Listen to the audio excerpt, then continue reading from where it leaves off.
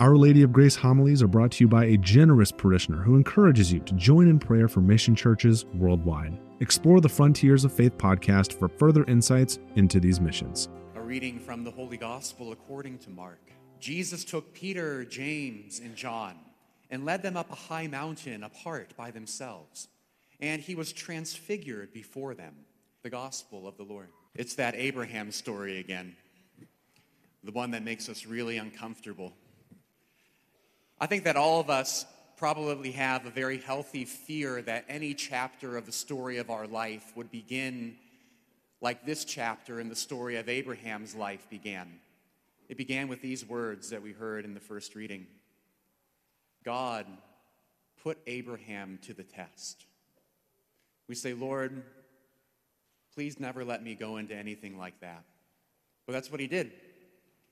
And we heard parts of the story. Let's get the full picture of what happened. And just to bluntly state it, God commands Abraham to sacrifice his son. Yeah. And not just that, his only son. The son that God had promised to Abraham and his wife Sarah that they would have. The son that they had waited decades for. Until God finally made good on that promise in their old age. And not only that, but his beloved son, the treasure of his life. And Abraham takes the wood that would be used for the sacrifice, and he places it on the shoulders of his son. His son carried that wood that would build an altar and then would be lit on fire to burn his son's body. And he leads Isaac, his son, up Mount Moriah, holding in his hand a knife. And after they arrive on top of the mountain, he informs his child that there was not an animal that was going to be sacrificed, that he, Isaac, was the sacrifice. Now, let's pause for a second. Some background information is really helpful here. I want you to imagine this scene of Abraham and Isaac climbing the mountain. A lot of times our imaginations are ruined by screens, and so really try to do this. Imagine this in your imagination. Do you see them? Okay, as you watch them climb that mountain, Abraham with that knife in his hand and a torch, Isaac carrying all of that wood, pause the scene. Look at Isaac and answer this question to yourself. How old is he? Most people imagine this scene and they see Isaac as a boy of about 10 or 12 years old. That's probably what almost everyone in the church would say. And they think that what's going on here is that Abraham is going to forcibly bind his little boy and sacrifice him on that altar against his will. But listen, that's not true. At this point in the story, do you know how old Isaac is? He's in his mid-30s. He's a grown man. And at this point in the story, do you know how old Abraham is? He's about 100 years old. Now, I would like to find the oldest person in church today and bring them up here, and you and I are going to have a wrestling match. Who do you think's going to win? Are you going to put money on? Well, hopefully you don't have such a low opinion of me that you put it on the 100-year-old. But a 100-year-old man cannot bind a man in his 30s, load him onto an altar, and sacrifice him all against his will. What does that tell us? It tells us that Isaac was a willing sacrifice. He was part of it.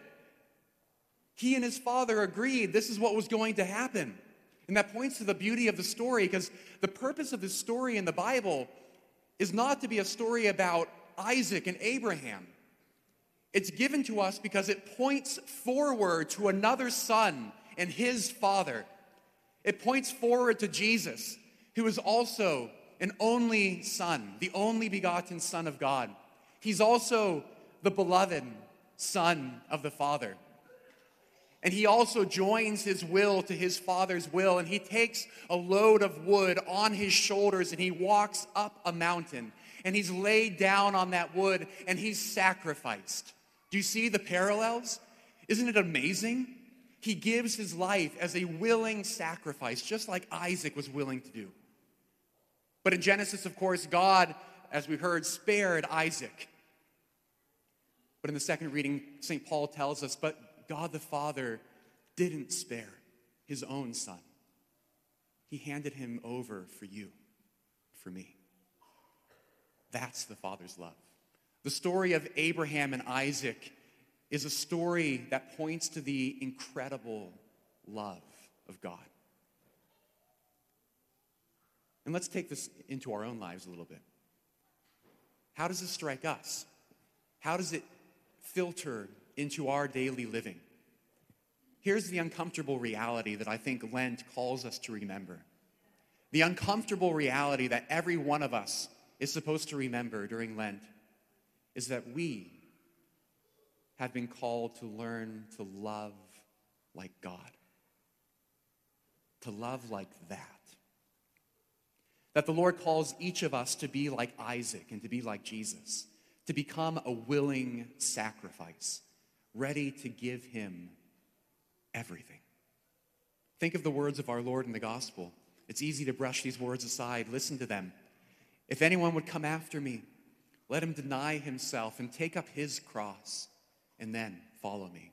Again, if anyone loves his father or his mother more than me, he's not worthy of me. He can't be my disciple. Again, if you would find your life, you must lose it. Again, unless a grain of wheat falls to the ground and dies, it remains one single grain of wheat. But if it dies, then it will bear fruit. God has given us everything that he has, all of his love, and what he asks in return is everything. Everything. In the Gospel of Mark, before the gospel that we heard today, Jesus had just explained this reality to his apostles. And as you can imagine, it was the first time they heard about this, that they have to die in order to be his disciple. And they were shocked. They were terrified. And Jesus knows that they're shocked and they're terrified. And so what he decides to do is he takes 3 of his closest friends, his 3 closest apostles, and he takes them up another mountain. And there on that mountain, he shows them who he really is in all of his transfigured glory. I did not plan for the sun to be shining on me like it is right now as I'm talking about the transfiguration.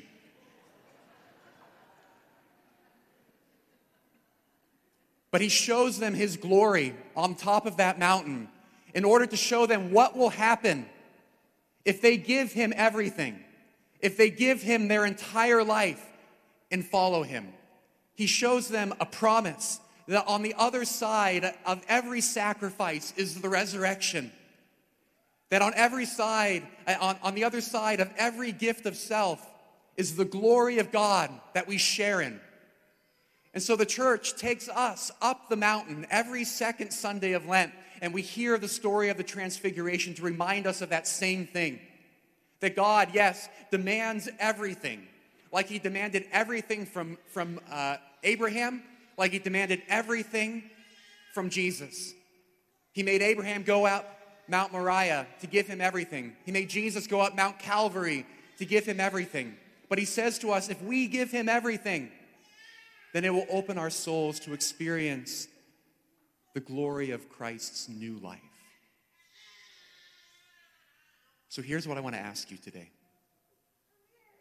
What is it that God is calling you to take up the mountain and sacrifice? I'm not talking about your sins. I'm talking about even good things. Abraham was asked to sacrifice his son. What is the good thing in your life that God's asking you to give him? He calls you to give him everything. What is it that surrendering to him will lead to a new relationship? What is that precious thing that he wants you to surrender? Let me come up with a few examples for you.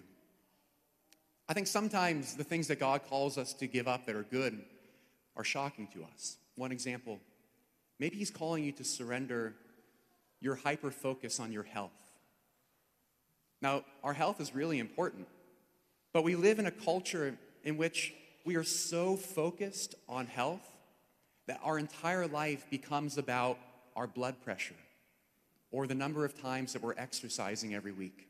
or our weight, or the number of steps that we have tracked today, or our charts, or our diet, or our doctor's appointments, or our sleep score. And that preoccupation with health eclipses everything for so many people.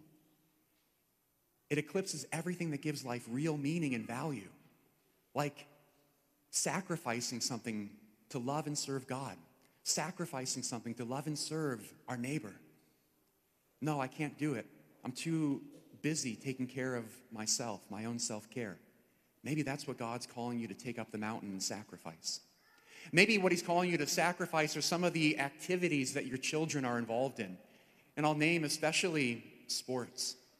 I think parents have a great fear within our culture that if they don't let their kids participate in every activity that they want, if they don't fill their children's schedules with something at every single moment, then you are ruining their possibility of success for the future. If you don't utilize every minute of free time that your children have, then they're not going to amount to what they could be. And as a result, the lives of so many families are chaos. And there's no time for the family itself to spend together. And there certainly is no time for God. Maybe some of those sports or some of those activities are what you're taking up the mountain to give God. It might be what I like to call collecting experiences. Again, in our culture, we have this felt need always to be doing something new, to try that new restaurant, to see the new movie, to take that dream vacation so you can post pictures about it on social media, to eat the Wagyu burger, to hunt the elk, to own the newest gadget. And our life just becomes this search for some experience that will finally make us happy. And we forget God's already searching for us. There's so many other things I could list off here. Our inordinate attachment to our free time, our recreation, the apps on our phone, our hobbies, that TV series that we're hooked on.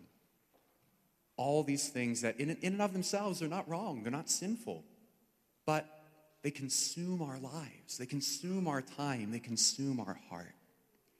And God calls us to make a willing sacrifice of those things.